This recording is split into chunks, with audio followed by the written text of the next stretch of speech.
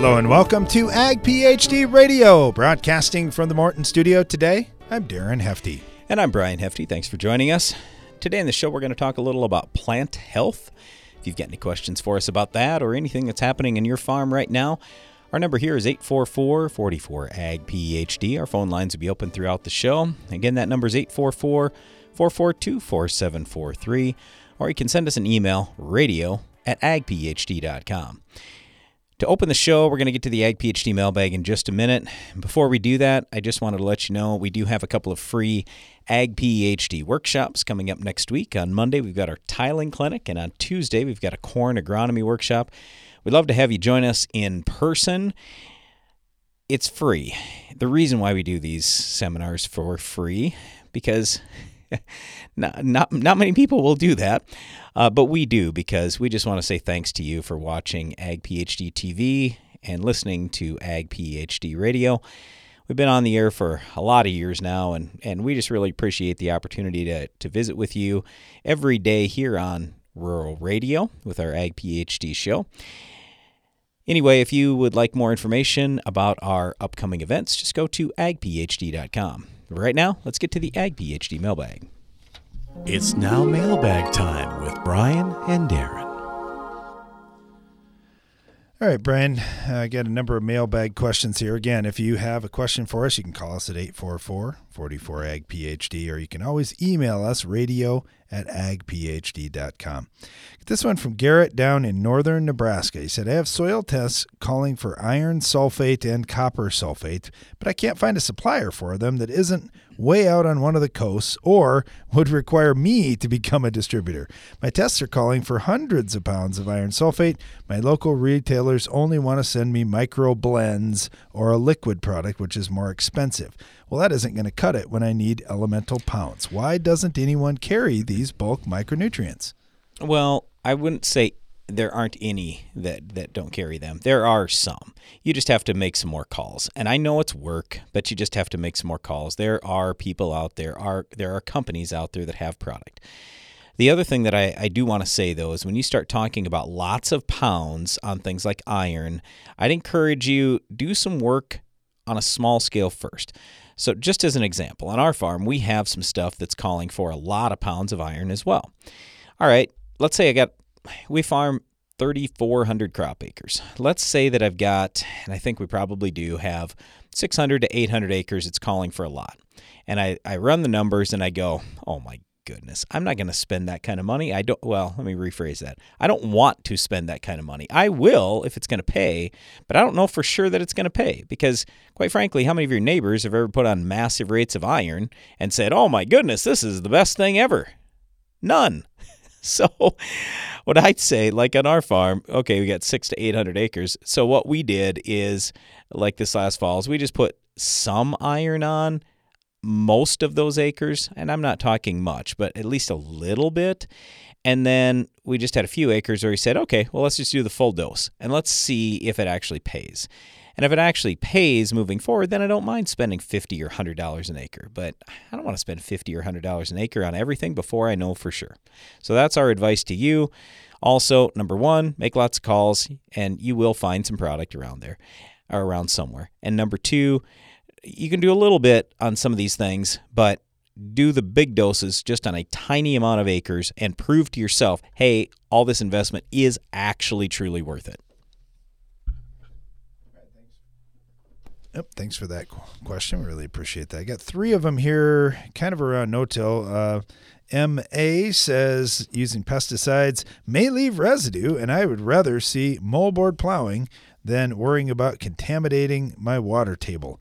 Besides, I view plowing as a way to increase the organic content of our soil and improve water holding capacity, although it does cost more in diesel. Whoa. You got two things that are definitely wrong there. Plowing is not going to increase organic matter content. It's going to decrease organic matter content, and it's going to decrease the water holding capacity, not increase it. And those are proven facts. So we got to make sure that we're talking about the right things here. I mean, if you want to say, I'll plow instead of using pesticides, that's totally your choice. It's a free country. You can do whatever you want to do. I mean, personally, I'll take my chances on the pesticides before I will the plowing. But I'm not saying there's anything necessarily wrong with plowing, because I'm an advocate for occasional plowing, just like I'm an advocate for occasional pesticide use. So we want to use whatever tool we can to safely produce food for our growing world. But yeah, on the plowing thing, sure, in the really short term, you're taking residue from above ground, throwing it below ground. But believe me, you're adding fuel to the fire. In effect, you're putting more air down in the soil. You are burning your organic matter faster. That is proven. All right, a couple other comments here come in from Chris, and he said, one thing about no-till, it does help improve microbial life and the buildup of nutrient holdings for the soil. And then he also says, when farmers do not have to do tillage-related work, they save opportunity cost on final production. And he references a couple of studies here, too. Well, you save time, sure, but is it going to be worth it in the end? I'm not saying good or bad. There's both. Okay, so it's very often when we talk to people where they're just dead set on, hey, it's this way and not the other way. So one of the best things in my life that ever happened is one of the things that I hated the most, like literally every day. And Darren and Janelle, our sister Janelle is running our controls today. So both Darren and Janelle can hear this. They will remember back when we were growing up, literally Dad and I would have arguments every single day. And I'd sit at one end of the table, Dad would sit at the other end. These guys were in between. And my point Which here was very pleasant. Right. It was really nice just to put your head down and eat. But here's the point, and I don't know if this is why he did this, but I'm glad he did. Basically, anything I wanted to say, he felt the opposite was true. And at least it felt that way. But the point is this. You always have to look at the other side of things. You have to look at the other side. If you don't take that other side into equation, then you're not going to make the best decisions for your farm. And so, I mean, literally anything, I don't care what it is, you got to look at, hey, maybe let's give thorough analysis to the complete opposite point of view that I have, because maybe there's something in between that could be best. Well, stay tuned. We'll talk plant health next. This is a wake-up call for you and your field's microbiome from Source by Sound Agriculture. Source is a revolutionary foliar-applied biochemistry that doesn't rely on bulky nutrients or finicky biologicals to wake up your soil and unlock more nutrients per acre, all with a low use rate. It's like caffeine for microbes. Source works with the soil you've already got and the equipment you already use. So if you're a grower, go to sound.ag and learn more. And if you're a microbe, time to rise and shine. What do you think of when you hear Palmer Amaranth or water hemp? If you use Fierce herbicide in your soybean fields, you don't have to think about them at all. With 2 effective modes of action and up to 8 weeks of residual control, Fierce takes on even the toughest weeds like water hemp and Palmer Amaranth. Take control of your soybean fields and get incentives from Bayer Plus Rewards when you choose the power of Fierce herbicide. Talk to your local retailer today to put Fierce to work in your fields. Always read and follow label directions. Boost your productivity and profitability with Soil Warrior from Environmental Tillage Systems. Improve fertilizer efficiency and your yield potential in just one strip till pass. Now that's ROI. Contact us today at soilwarrior.com. Start your crop off right with the Germinator closing wheel from Farm Shop MFG. Our spike design excels on variable soils and shatters compaction. Plus, the unique shoulder firmer encases the seed to maximize seed to soil contact. Order yours at farmshopmfg.com. Go long for season-long foliar disease protection that starts at plant. Only Xyway brand fungicides from FMC provide season-long inside-out foliar disease protection. A single at-plant application provides comparable performance and corn yield protection to that of VT to R1 foliar fungicides against diseases like gray leaf spot, northern corn leaf blight, and more. Visit your FMC retailer or xyway.ag.fmc.com to learn more. Always read and follow all label directions.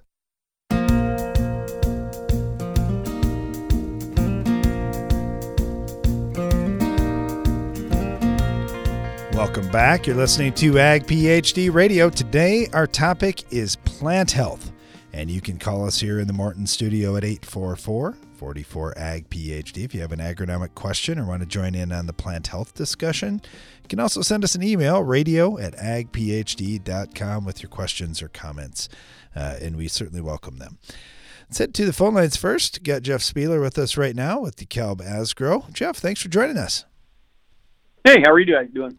Well, pretty good, but I thought it would be interesting to have somebody from our own region talk about plant health on a year where, it was pretty hot and dry for a lot of guys, and we came out of a couple of years, 2018, 2019, where it was always wet. Now we've had a couple of years where it's been hot and dry.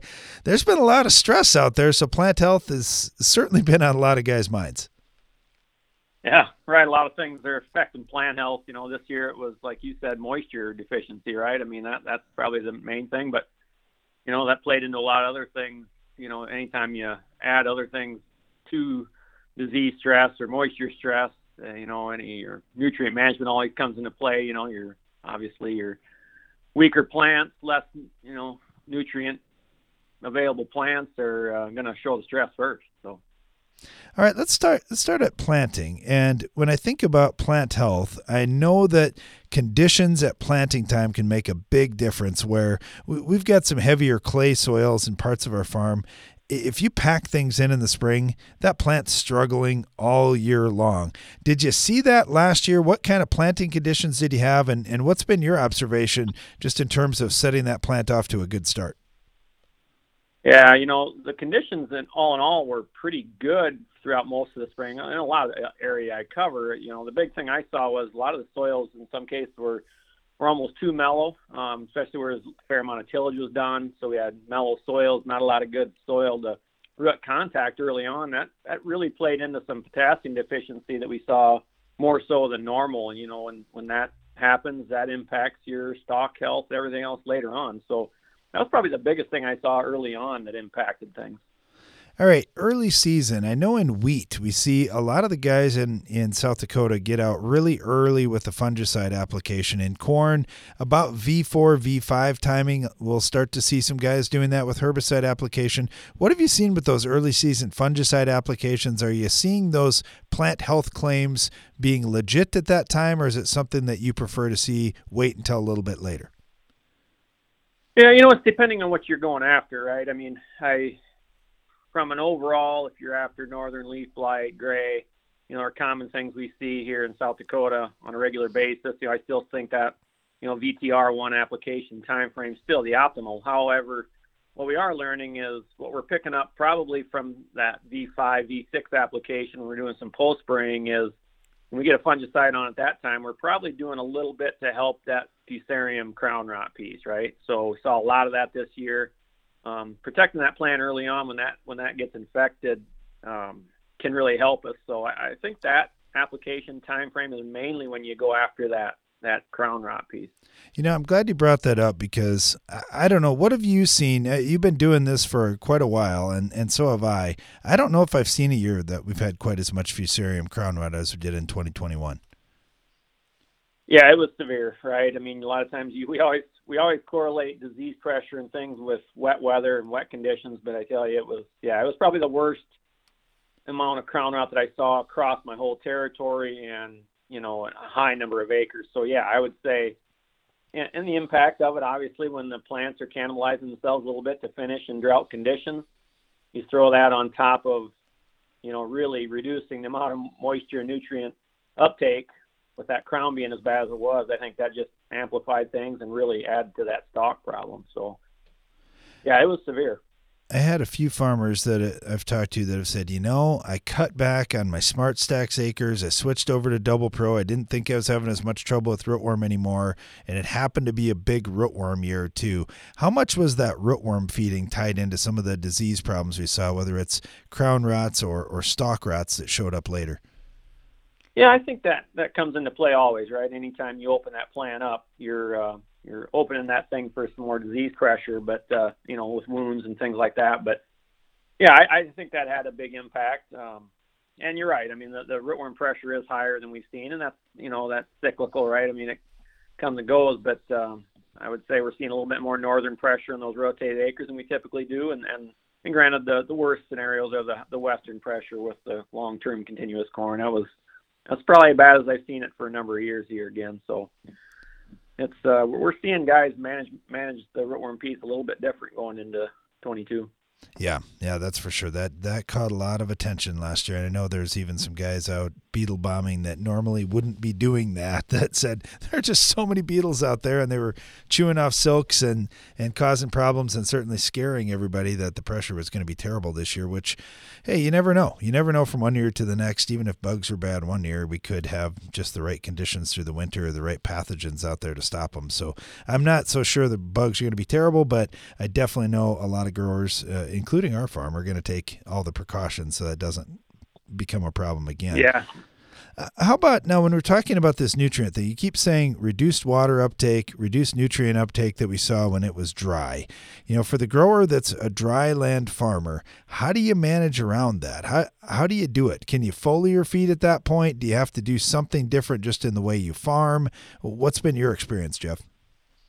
Yeah, it's difficult to correct that in some cases, especially with some of your macronutrients. The potassium piece is hard to correct after that happens, right? I mean, we just had the condition. Now, obviously, some of the advantages I saw, some of the more reduced tillage scenarios, the strip till, the minimum till type scenarios were a little bit better from that standpoint. The soils were just a little bit more firm. However, in some of the no-till situations, it was probably bad there again. So, I mean, it was almost the full tillage and the no-tills where I saw the most impact from that, for, in this instance, potassium deficiency. Some of the strip till, minimum till were some of the better ones, just a little bit better root growth underneath there. So I'm not sure there is a silver bullet there. And like I said, with some of the macros, like potassium, for example, it's tough to correct that. You just got to make sure your fertility's in the best place that it can be going into it, and do everything you can at planting time to maximize that root growth. You had mentioned fungicide use around tasseling time for disease control, and if you get those late season diseases, certainly having that protection out there is important. What have you seen over the years with that, and have you changed your recommendation now in the face of tar spot heading your direction? Right. That's something we're keeping a really close eye on. Our counterparts to the east have dealt with that now for a little bit, and I don't foresee that being any different for us. I think that is gonna show up more so in South Dakota than it has in the past, luckily. But we've been pretty fortunate so far. But yeah, the recommendation is probably going to change in the sense that I still think that R1 time frame is probably your sweet spot, VTR1. But the thing with that is, a little bit different than some of the other diseases we deal with. Typically here, we're probably going to have to pay a little closer attention to that R3, R4 time frame than we used to, just to possibly come back with that second app. I don't think that's going to be common, especially early on when we see this, but I do think as we go into the future and the tar spot becomes a bigger problem for us, the pathogen gets more widespread, I think we are going to have to watch that R3 time frame a little closer. But hopefully the R1 will be ideal for a while. One last thing, Jeff, you had mentioned when we were talking about the Fusarium crown rot that we saw last year. And for anybody who said, I don't know what they're talking about, I haven't seen that, just get online. You'll see tons of pictures of what happened last year. It was pretty bad. You like that V4, V5 fungicide timing, or is there anything else you're doing for those guys who say, okay, I had this last year, I might go corn on corn. What can I do to protect myself?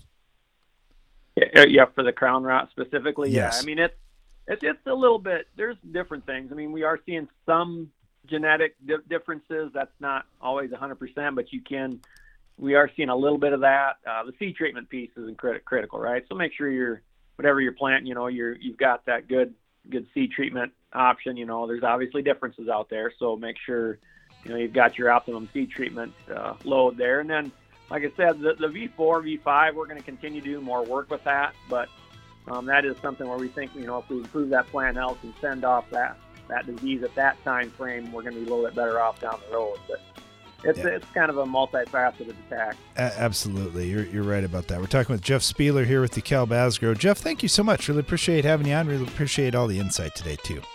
Talking plant health on our show. Stay tuned. You can count on AgroLiquid for precision crop nutrition. When you don't get all your potash down in the fall, when weather or market prices change your management strategy, or when you want to balance your fertilizer program with micronutrients, AgroLiquid is ready with the products and application flexibility you want for in-season crop nutrition and the research-proven results you need. AgroLiquid. Apply less. Expect more. Find a retailer at agroliquid.com. What's new from New Farm? Longbow EC Herbicide, the latest in our portfolio of versatile weed management tools, gives you another carfentrazone option, taking aim at more than 60 broadleaf weed species.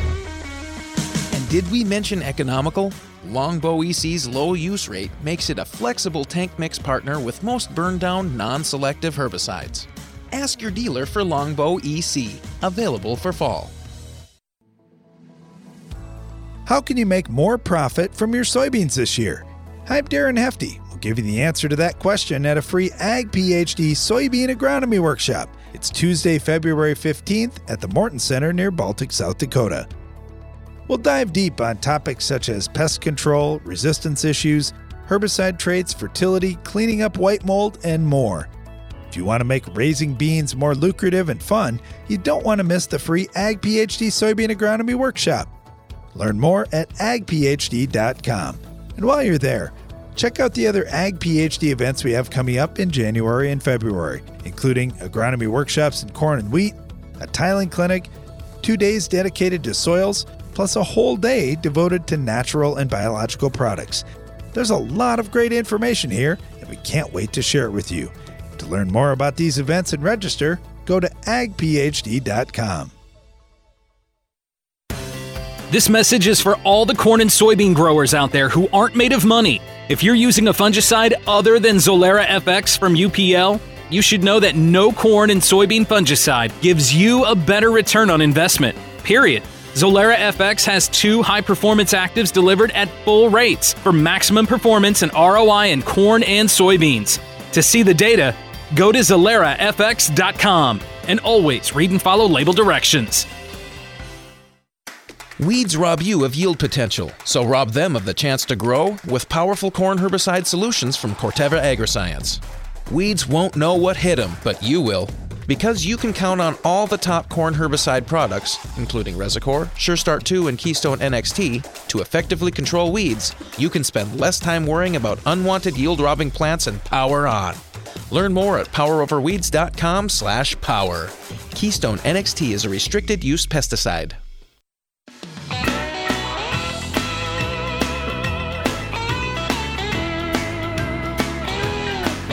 Welcome back. You're listening to Ag PhD Radio, broadcasting from the Morton studio here, and we're talking about plant health. Now, I find this interesting because we were just talking with Jeff Spieler, based out of South Dakota.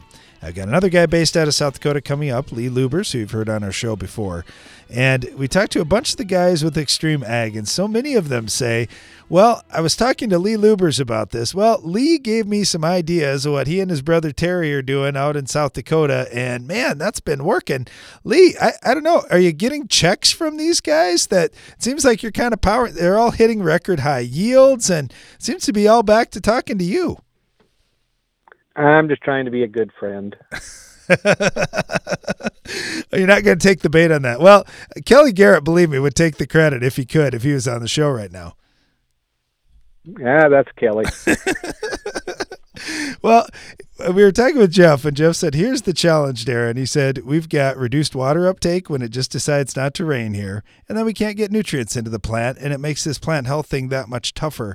You know that's coming at some point during the growing season. There's hardly a year that goes by that we don't say, man, there's a time where we really could have used a rain, or maybe it was even a month or a month and a half that we really desperately needed rain and didn't get it. How do you manage around that, Lee? You know those things are going to happen. I guess the best way to put it is fertility is a beautiful thing. And more importantly, balanced fertility. We can handle drought so much better with balanced fertility. Once we learn that, and that's more applying the Neo-Kinsey philosophy to fertility, and also even for disease prevention. It's been a huge thing for us. You know, one of the things too that I know, having visited your farm before and just chatting with you about crop rotation and some of these things, you're very intentional about how you're doing things. And I have to think when it comes to plant health, that crop rotation piece really makes a difference too. Yeah, we make winter wheat work well for us, and that's also breaking up cycles between corn and soybeans, and that's helping in plant health and disease prevention, and for water retention for the next crop, because we love planting into soybean stubble, but when we plant corn into wheat stubble, we're going to gain 10 to 20 bushel an acre in our environment. Wow. Yeah, that's a huge difference. And I know you've had other crops in the rotation too, and some of this has to come down to, well, which crop is the most profitable. But like you say, paying attention to which crop was there beforehand can make a big difference too. How do some of these other crops fit in? Like for sunflowers, for example, I know you guys used to make sunflowers really work. What's the difference there? Is it disease issues? Is it just more profitable options with corn or soybeans? Where would you see that one fitting in, and is it something you'd ever bring back? It got to be the marketing standpoint, because our oil content was always so high from managing our crop. We didn't want to sell to the birdseed market because we'd lose $3 to $4 on an oil premium. So we were shipping our sunflowers so far, it got to be a logistics issue. But on plant health, on sunflowers, is fertility management, PGRs. They responded great to fungicide. And then once we brought into the program desiccation and then planting winter wheat, that made sunflowers not only better, but the wheat crop that followed it. Now, you mentioned the fungicides, and I often tell people that are just really getting going on fungicides in corn and soybeans, you're so far behind some of these wheat guys that have been doing it for a long time, and specialty crops. Like, I'd consider sunflowers a specialty crop, especially the way you were raising it, and like you say, just crushing it on oil content. How do you use these fungicides? Are you trying to be out way in front of things on the early part of the season? Are you more looking at the reproductive stages, or are you looking at multiple passes in just about any crop? Usually on wheat and on sunflowers, 2-pass program, early, and then at reproductive. That's where we got the most bang for the buck. On corn, even in our environment, with some of the newer fungicides, we're seeing these huge gains in plant health and water utilization that's even helping us not just on disease pressure. And we're making one application starting to work really good on corn. Some of our most impressive trials on Extreme Ag was actually fungicide on corn this year, and we were in a drought. That was really caught our interest. You mentioned the work that your farm is doing with Extreme Ag, and I think about this a lot for our farm too. We just are so fortunate to be able to collaborate with other folks, and you've got some just tremendous farmers that are in that group that you're collaborating with. What kind of advantage does that bring for you? It's a real catalyst, because at any time I can pick up the phone and have a conversation or text about ideas, and we can throw things back and forth. So we're always trying new things, and it's amazing something that can work in Arkansas can also work in South Dakota and vice versa. And those are things we never thought about even 5 years ago. Yeah. You mentioned what's going on in Arkansas, and I think the other thing too, when those guys have been saying, hey, watch out for Palmer, it's coming your way, and to get a heads up a few years in advance on a problem that's coming this way, or a tar spot when you talk to the guys further east and they say, hey, this is heading your way, get ready, and being able to learn from each other and learn from these challenging situations that are going to pop up in farming all the time is a pretty cool thing. Okay, you mentioned the gains in water utilization from using a fungicide in your corn, but I mean, there's certainly some other benefits when you think about the reduced ethylene production and increased antioxidant production, and even the cooler crop canopy we often see after fungicide applications. Almost every one of those benefits sounds like, wow, we need this in South Dakota, and I'm sure that's been an attractive thing for you as well. Yeah, we view fungicides on row crops differently than we used to, but there's just been huge gains in chemistry and multiple modes and how they're affecting the plants. 20 years ago, we had an issue with powdery mildew in wheat. And with advancements in fungicides, it hasn't been an issue in well over a decade for us. Yeah, there's some of these problems that seem to come and go, and I know we used to fight a lot of kochia when I was a kid, and then all of a sudden we didn't see kochia again for quite a while on our farm, and now it's a massive problem across this region once again. So sometimes I'm not ready to put powdery mildew away, Lee. I'm gonna guess it's gonna flare up again when we have some new genetic that really hits and has all kinds of yield, and then we realize, oh no, that was the weakness in that one. The genetics are always changing. How do you stay on top of that when you think about, like you mentioned, corn hybrids and wheat varieties that you're using? Are you always doing some trial work, or how do you watch for new ones? Yeah, we have test plots placed on our farm, so we're learning from those, and then look at all the local data, and then just with networking, talk to other farmers. Hey, what are you seeing on yield, standability, disease? I mean, just build a network of good producers that you can talk to. You'll learn a lot doing that.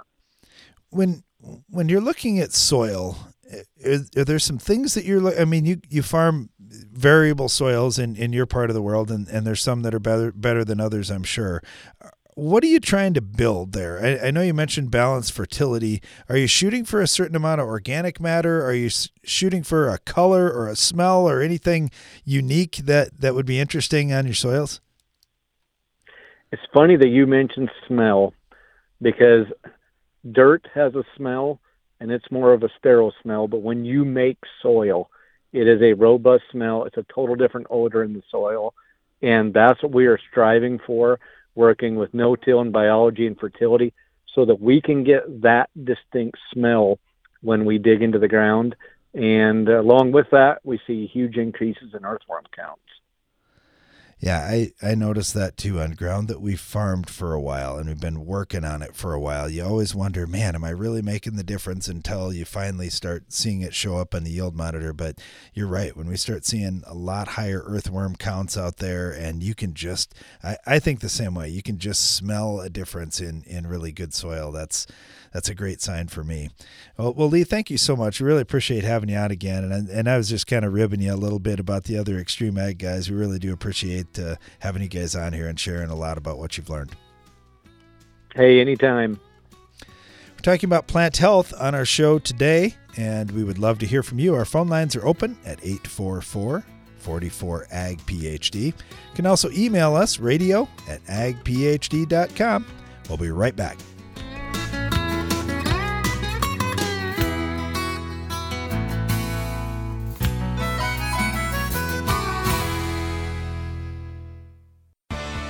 Morton Buildings knows that great buildings need great people, and we want you to be the newest member of our team. Morton is expanding its construction crew, and we're seeking new and experienced candidates to fill our crew member positions. Morton provides great pay and training, so be a part of the next generation to build Morton. Don't let the opportunity to join the best construction crew in the business pass you by. Learn more on our careers page at mortonbuildings.com. Farming is probably the most natural thing for a person to do. It taught me how to take pride in my work, how to put something ahead of myself. Whether it was getting up early to feed the livestock or working late to bring in the harvest, farming taught me to give it my best, no matter the job. My name is Tanner. I'm a farmer. I work for Case IH. Case IH, built by farmers. Beat resistant weeds with Tough IVC on your team. Add Tough IVC into your post-emergent tank mix and even the playing field. Tough IVC, a selective contact herbicide, synergizes HPBD inhibitors and enhances the effect of PS2 herbicides. Tough IVC increases control of some of the toughest to kill herbicide-resistant weeds, such as Palmer amaranth and water hemp. Ask your local retailer about Tough IVC or visit BelchamUSA.com. Always read and follow label instructions. We now bring you an important news bulletin. This just in from Live Action News. Innovation has come to the world of burndown. New Elevore herbicide controls your toughest weeds, even glyphosate and ALS-resistant weeds like mare's tail and henbit. Talk with your retailer about Elevore herbicide today and ask how you can start elevating your burndown. What do you think of when you hear Palmer Amaranth or water hemp? If you use Fierce herbicide in your soybean fields, you don't have to think about them at all. With 2 effective modes of action and up to 8 weeks of residual control, Fierce takes on even the toughest weeds like water hemp and Palmer Amaranth. Take control of your soybean fields and get incentives from Bayer Plus Rewards when you choose the power of Fierce herbicide. Talk to your local retailer today to put Fierce to work in your fields. Always read and follow label directions. Heat, drought, wind, hail, northern corn leaf blight, gray leaf spot. If your corn is under stress, you are too. Get Veltima fungicide, swift activity, with fast payback, an expanded application window. Makes life simple, and it's the secure choice. With powerful residual for visibly healthier corn. Swift, simple, secure. Veltima fungicide. Call your BASF rep today. Always read and follow label directions. Veltima fungicide is not registered in all states.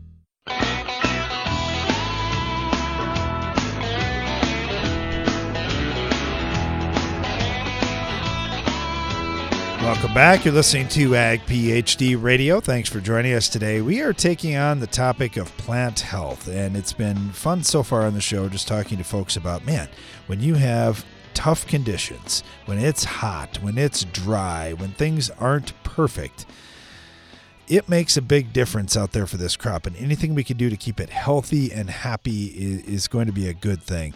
I got Bruce Stripling out with us right now with FMC down in the state of Georgia. Bruce, thanks for joining us. Thanks, Darren. How are you this afternoon? Pretty good. So I mentioned heat, and of course, now we head down to Georgia to talk about a little heat stress on the crop. Certainly, you got irrigated crop, but there's dryland crop as well, and the stress can be tough even on that irrigated crop when you get that kind of heat. Oh, absolutely. One of the things we fight the most is, we're throwing that moisture to it in a lot of our, in my geography. Well, you get the heat plus that moisture, you're going to get a lot of humidity. That makes it even harder. We're trying to get that corn to pollinate late season. Man, that heat can do a lot of things detrimentally to that pollination on that corn. Yeah, that's for sure. All right, so I don't even know where to start with you because where I want to go is planting time, and you're talking about pollination already, Bruce. Can we start with something like Xyway? I'm just curious. We hear a lot of plant health claims with strobilurin products. Xyway is not a strobe, yet I know from our farm for the last 2 years, boy, that corn has looked pretty healthy where we put the Xyway on. Are you seeing the same thing? And we're seeing the same thing all across the U.S. And you're spot on. We know those strobes do a lot with photosynthase, a lot with carbohydrates, and they notoriously have been categorized as plant health. Well, there's other aspects of plant health, right? So when we look at Xyway, putting that product down at plant, you notice a larger root system where we're actually able to mine for nutrients better. We're also able to mine for water better when we have that larger root system. Keeping that vascular bundle a lot cleaner throughout the year, allow us to move that water, move those nutrients, especially in the green field time of the year. So from all those perspectives, what is plant health? I think we all can agree that when you walk out there and you see this crop and it's not wilting, maybe it's managing nitrogen a lot better. You're not seeing it fire up at the bottom of the canopy. Man, that speaks to plant health. That plant is hanging in there. It's weathering the elements. So when we do get that change in the weather, we get that rainfall, it's timely, that we've been waiting on to feel that grain, that plant sitting there ready. We held everything as best we could to get us an opportunity where we can finish out that season, finish out that grain field. All right, we do get a lot of questions about Xyway. That's one of the reasons that I bring it up, not just that we're using it on our farm. When we look at Xyway, I know we used it through the Thrive 3D system. We really, really like that system. But there are a number of guys using the LFR version, and I know the recommendations have maybe changed just a little bit or been tweaked just a little bit going into 2022 now that you had over 1 million acres of experience to draw from there. What are your best recommendations, Bruce? You got some really light, sandy kind of soils where you're at, and you got some heavier ground too, but does it change depending on the type of ground you're in and if you're irrigated or dry land, or do you have kind of a standard recommendation across the board? Yeah, great question. Soil types can vary a lot, and obviously we see herbicides. You look on a herbicide and the lighter soils you don't use as much, heavier soils use a lot more of a product. Well, not necessarily that case with a fungicide. What we have seen is in the marketplace, 95% of the people man, they love Xyway, saw the benefits of it, and want to see it again next year. But we had a small section of the market that we had, maybe had some irregular stand, maybe some even stand claims. But when we look at this, one thing we could notice was there's always something that happened in a stressed environment, whether it was planting early, planting when it got cold. We had a cold front moving. The day we planted, soil temps looked great, but gosh, mighty 3 days later, here comes a cold front. And those things we can't stop. But what we learned from the standpoint of when we took a step back and went through all the data we have, man, if you move it off that seed a half inch, just a half inch off that seed, you could reduce that risk substantially. So our recommendation this year going in, and that's part of learning when you launch a product, right? You think you have everything buttoned up, but what you learn is the marketplace will tell you a lot. When you start going on a bunch of acres, and we went on several million acres, well, you take those learnings and say, how can I better move forward in the future? How can I reduce this risk for those small percentage of growers that had a problem? Well, what we learned is you move it off a half inch, get it away from that seed, and that's anywhere from a half inch to 4 inches. A lot of our recommendations now, if you're set up for 2x2, let's slide it in that 2x2. Let that corn emerge, let it germinate, then emerge, and we get out of that little time period where it's very critical to get that corn up. So, we do have a half inch, something like a furrow jets where you stop up that center tube and go through the wings and you slice into the furrow. But the big thing is after the closing wheel closes, what we want to see is you move that AI a half inch away from that seed in the furrow. And that's what we've seen. We can greatly reduce that any kind of potential for having any kind of stand, any kind of emergency issues. That makes a lot of sense. And it's we talked to farmers so many times about you're going to put fertilizer on, you're going to go with higher rates of fertilizer at the plant. That's fine. Just make sure you've got a buffer there with soil between things. So it makes a lot of sense. Then you just don't take the risk of having any kind of issue. And a lot of it too, from what I saw and from what I've heard, has been application error where you're trying to dribble out a small amount of stuff. It's really hard to make that even everywhere. That's kind of why we like that Thrive 3D system. We feel like we're getting a much more even spread, but you take away a lot of that unevenness by adding some soil in between the seed and wherever the product that you're using is at. All right, so we talked about Xyway a little bit. You've got a completely different offering than a lot of folks in the market with Lucento Post-Emerge. And I know the guys in soybeans say, well, I love your plant health talk, except in soybeans, I've seen some green stems and I'm not a big fan of that. Well, Lucento would be one of those opportunities to try and get away from the green stems, yet still improve plant health and yield. Talk to us about that product and what you've seen. Darren, that's 100% right. We like those strobilurins in corn, right? We like that green tissue. Well, man, we go to put that combine in soybeans, those strobilurins, depending on the season, depending on how early a guy gets in the harvest, man, they can cause a lot of green stems. And those green stems start to wrap up in that combine. Then we're having to slow down. Then we're just not being efficient, right? Well, we've got a product called Lucento. It's a combination of SDHI and flutriafol, but that's a group 7 and a group 3, so we don't have the strobilurin in there. But what we've seen is, like with flutriafol, moving into that plant, keeping those leaves on there, sticking. When I say stick leaves, I mean hold those leaves until they're really naturally ready to senesce, so that we can capture that sunlight, capture that energy, because it's all about, if we're capturing the sunlight, we're capturing energy, then we can really start filling out those pods. If we lose those leaves to disease or insects or what matter. So from that vantage point, we've got Lucento, where we get all the benefits in the world, right? We're holding those leaves on, reducing that disease potential in there, being really good on frog eye leaf spot, septoria. And then at that same time, we're not creating that green stem that's been notorious for causing some harvest issues that we generally see with something like our strobilurins. Yeah, there are a lot of choices out there on the market, and there's a lot of differentiation when we talk about fungicides and some of the different types of plant health benefits that you can go after. Real happy to have Bruce Stripling on with us right now with FMC down in the state of Georgia. All right, Bruce, anything we're missing on our discussion here? Man, I think we nailed it pretty good again. At that planting corn, looking at that Xyway where you're a 3D guy, where you're an LFR.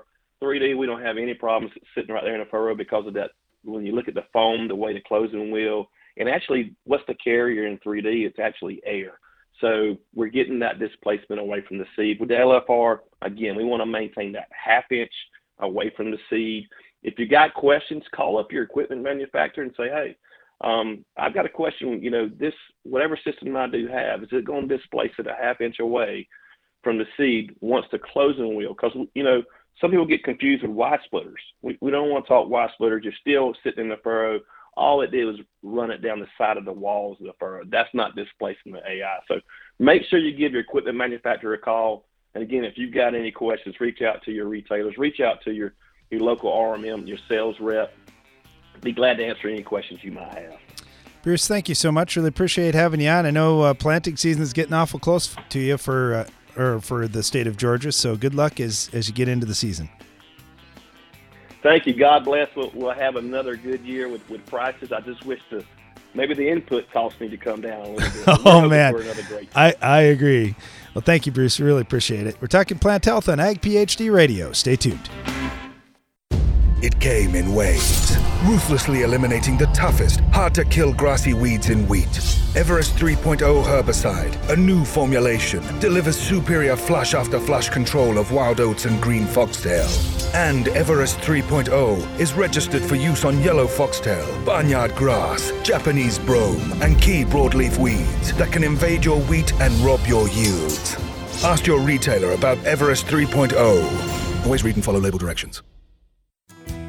Did you know soybean diseases like white mold and sudden death syndrome can survive in your soil even after rotating crops? Prevention of these diseases is a constant battle, and yield loss from an infection can be devastating. The right management plan makes all the difference. Keep your beans safe with Heads Up seed treatment. Heads Up guards your seed from both white mold and SDS. Stay protected and profitable by asking your seed dealer for Heads Up. Learn more at headsupst.com.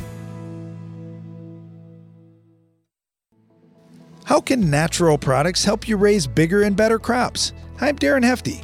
In recent years, natural products have exploded onto the market, claiming to improve soil health and plant development. But what's right for your farm? That's why we're devoting a full day to our first ever Ag PhD Naturals Workshop. It's Wednesday, February 16th at the Morton Center near Baltic, South Dakota. Our research team has spent years testing hundreds of natural products. We want to share with you what we've learned. For more about this free event, go to agphd.com. While you're there, check out other Ag PhD events we have coming up in January and February, including agronomy workshops in corn, soybeans, and wheat, a tiling clinic, 2 days dedicated to helping you understand soils and making your own fertility recommendations, and much more. There's great information here that we want to share with you. So to learn more about these events and register, go to agphd.com. There's a lot of great information here, and we can't wait to share it all with you. To learn more about these events and register, go to agphd.com. It's smart to make the right agronomic choices, and it's even smarter to get rewarded for them. With the Bayer Plus Rewards program, you earn cash back on seed, herbicides, and other eligible products. And it keeps getting smarter, because now you can earn an additional 10% bonus when you send your redemption check to your retailer. To learn more, contact your retailer today. Protect your yields and get the most from your land with Bayer Plus Rewards. Visit mybayerplus.com and see program terms and conditions for full details. Fill once, plant all day. The Thrive 3D application system from FMC is a revolutionary in-furrow crop protection platform that plants up to 480 acres between refills. The Thrive 3D application system mounts to most major planter brands and can be yours at no cost with the FMC Freedom Pass program. To learn more, call 815-362-7747 today. Always read and follow all label directions.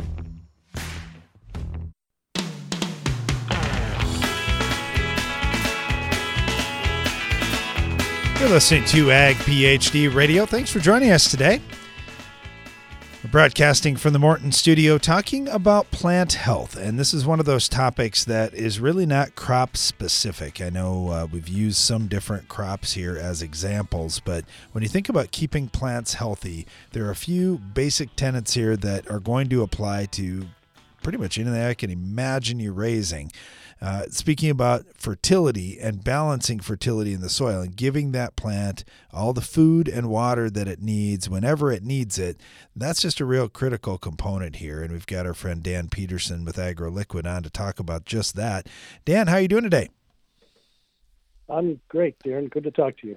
All right. Well, it sounds easy, right? We just need ample fertility and balanced fertility in the soil, and everything should be great. But the soil varies so much. I know we take 1 acre grids, and I'm amazed sometimes at the variance, just a grid point or two apart. And variable rate for our farm seems to make a lot of sense. Do you see more growers doing things like that and testing on a little more intensive basis, trying to figure out exactly what they do need for food? Well, I do, but I also see a really troubling long-term trend. Despite the gathering of data, good soil sampling and such, that points out, fertility imbalances or low fertility. So many farmers are not paying attention to maintaining the importance of maintaining that fertility. Go back years ago in my career, there was a lot of attention paid to potash, to potassium levels. And farmers had to, because we didn't have the stock quality that we have in modern hybrids. And if you didn't maintain your potash levels, you were going to have down corn in the fall. And so that attention to potash levels, which, it's still very important for plant health. And it's just on a long-term decline, both P and K, but especially K. Yeah, we've seen the same thing. And I know sometimes Brian sounds like the potassium ambassador or something, because he's like, man, I'm looking at these soil tests and I just don't see enough K. And we need to have a certain amount to start on. We had this question the other day, Dan, about, do you like the build up on years where K is cheap and then mine it out on years it's expensive? Or do you feel like there's kind of a baseline that you just can never get below, even though it may go up and down a little, you just can't cross this threshold? What's your take on K? Yes, I agree with that. I'm seeing more and more late season potassium deficiencies, and so I think a lot of growers have allowed themselves to get below that threshold. And it varies on with soil types and so on and so forth. We talk in terms of base saturation, kind of a rule of thumb that if your base saturation of potassium is less than 2, you're probably going to be starving your plants to some degree, with potassium. And so sometimes it doesn't matter as much as what the actual level in the soil is. If it's a high CEC soil, you might still see a fairly good potassium test, but you might only have a base saturation of 1 or even less in some cases. And that's a situation where the plant's going to be hungry for potassium. So, yeah, I don't like to see any soil potassium test below 150 parts per million in that top 6 inches. For me, that's kind of the baseline. Yeah, I think we have to be cognizant that there's a couple different units of measure here that we need to look at. If we've got heavier soils, we're going to need a lot more parts per million to be at a certain base saturation level. But when you think about what can the roots actually extract from the soil, that's important. Now, when we talk about some of the agro-liquid products and strategies, I know for me, I picked up a farm a few years back that I was calling the Blank Slate, which had less than 100 parts per million of K and had phosphorus numbers that were starting at 1 part per million, which the lab told me we never put a 0 on the test. Yours probably was 0, but we gave you a 1.